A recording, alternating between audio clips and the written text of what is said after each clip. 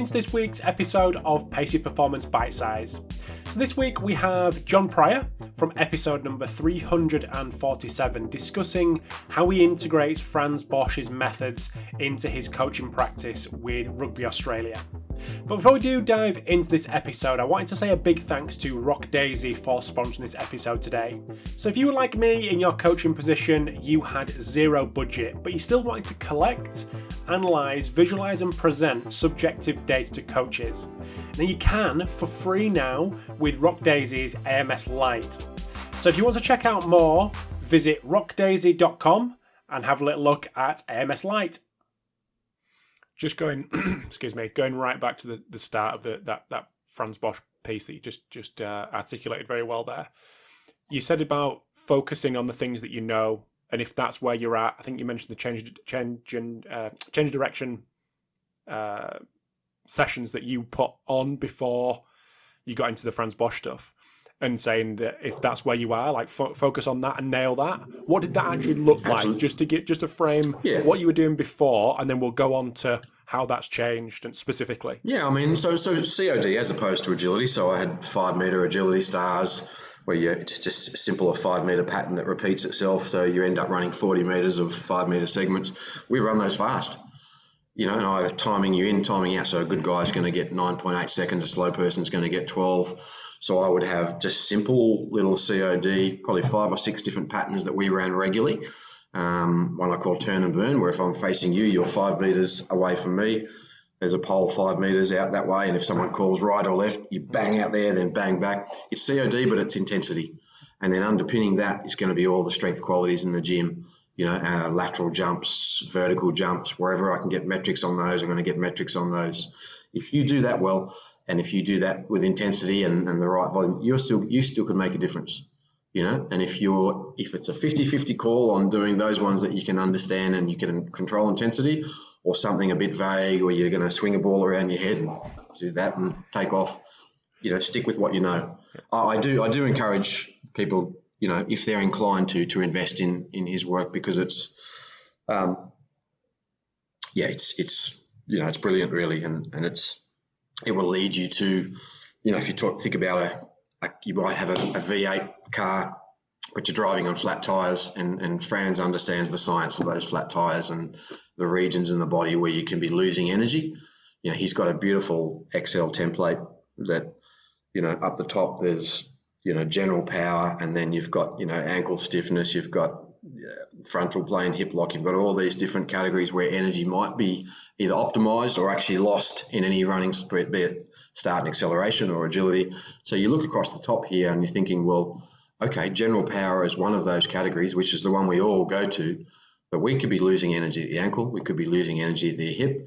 The abdominals could simply not be capable of stabilizing the body to allow a dramatic change of direction. And on agility, that was the big one. I'm going to kick us back off with asking you about specifically when you're looking at ankle stiffness, and you've mentioned that a couple of times, so clearly that's a common issue that you're seeing. Yeah. How are you training that with the influence of Frans's methodology? For starters, I didn't used to train it. I would do sprints, and I didn't really look at the ankle much at all as an area. I mean, and there'd be good sprint coaches who will listen to this and say, "Well, you idiot." You know, it was much less sophisticated at that time. But you know, where it started for me was Eddie selected in Japan. Eddie selected an ex-rugby league guy called Craig Wing, who's tough rugby league player, very good player, but he must have been 34 and had converted to rugby union. He played 3 or 4 games in 2 seasons. Calf injury, hamstring, calf, hamstring in sequence. Couldn't take the field. Eddie wanted to pick him, and I said, Eddie, the bloke's busted. He hasn't played. And Eddie said, he's tough, mate. I want him. So I got to try and fix him. And first thing, I video him, you know, side-on video, and Frans looks at it straight away and says, okay, you know, he's collapsing into deep dorsiflexion. There's absolutely no ankle stiffness there. And then, you know, you look at him running at speed. He had quite a few hamstring injuries as well. So I'm nervous because this guy's important to Eddie, and he hasn't done anything above 50% running speed. So Frans gets him on the oval, gets him barefoot. Okay, run as fast as you can and try to overstride. So this guy's barefoot, and I'm shitting myself because I'm thinking, he's going to bust this guy whoever he wants. Anyway, Franz can speak for himself on the complexities of this stuff. But the first thing was very obvious. We just look at the ankle. He's completely collapsing in dorsiflexion, deep dorsiflexion. There's no elasticity around the ankle joint whatsoever. So Franz explains to me the difference between, ankle stiffness for start and acceleration, ankle stiffness for top speed. They're a little bit different. So then I have 3 or 4 exercises for ankle stiffness for start and acceleration. So we're doing a lot of work, up steps, some bare feet work, stick on the back, legs switching front and back.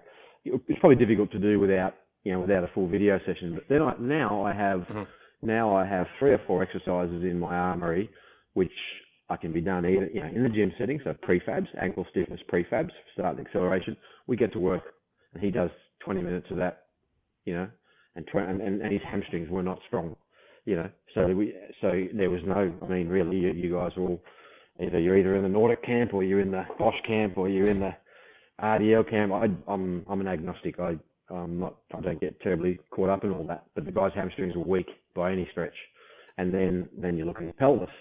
His pelvis he's got no control of his pelvis. So at toe off, completely forward collapse of the pelvis. So all of these regions of the body, and he's he's like a little nugget of a bloke. He'd knock your ass over if he tackled you. Strong, but coordination in those key regions. So he's losing energy at the ankle. Hamstrings are weak. He's completely got no control of his pelvis. And so Franz zeroes in on this, teaches me, the prefabs around the ankle, how his approach to hamstring strength, and then the kind of drilling he thinks will connect that hamstring strength to the running gait. Then we look at, ankle stiffness for top speed, which is a little bit different. And then we start building these prefabs, and it's, again, for me, it was pretty crazy looking stuff. But then I start seeing this guy move better and better. And again, to be able to do what Franz said, he said, well, run as fast as you can barefoot, try and overstride. Well, when you're barefoot, he can explain it probably better than I could, but, the being barefoot and being on grass, your body's, there's a natural probably fear of the foot slipping forward, so that all of a sudden you get this swing leg retraction. He's ripping his feet back. I'm seeing this swing leg retraction I've never seen in this guy before.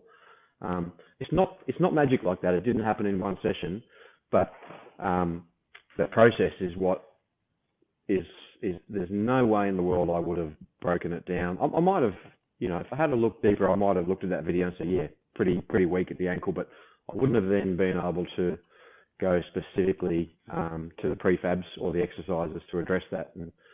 And that's what his methodology can provide. But it's not. I'm not saying it's the only way, because there are other speed coaches around who might have a very good feel for that stuff. But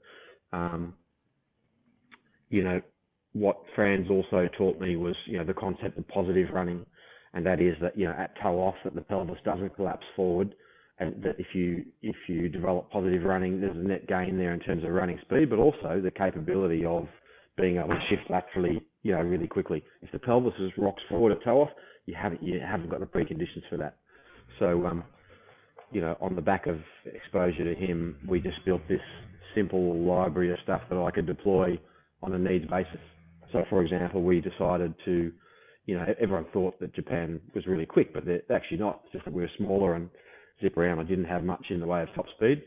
So we zeroed in on for the forwards, just in simple acceleration. So he has templates, so I use the acceleration template for them and an agility template for the backs. So in any strength session, again, we have that 12 to 20 minutes of prefabs, doing all these coordination prefabs. And then we have the main body of our strength. And keep in mind, these are little skinny guys who need to put on 5 kilos of muscle. So we're actually getting up at 5 in the morning and doing 20 minutes of guns, 20 minutes of trap work, So whilst I cop a lot of shit for doing the fancy Bosch stuff, we're also doing huge volumes of hypertrophy. And to do all that without the residual fatigue, I had to kind of microdose everything, microdose the coordination, microdose the hypertrophy. So it's basically that there may be other people around, but for me, Franz introduced a systematic way to improve coordination and to reduce energy loss.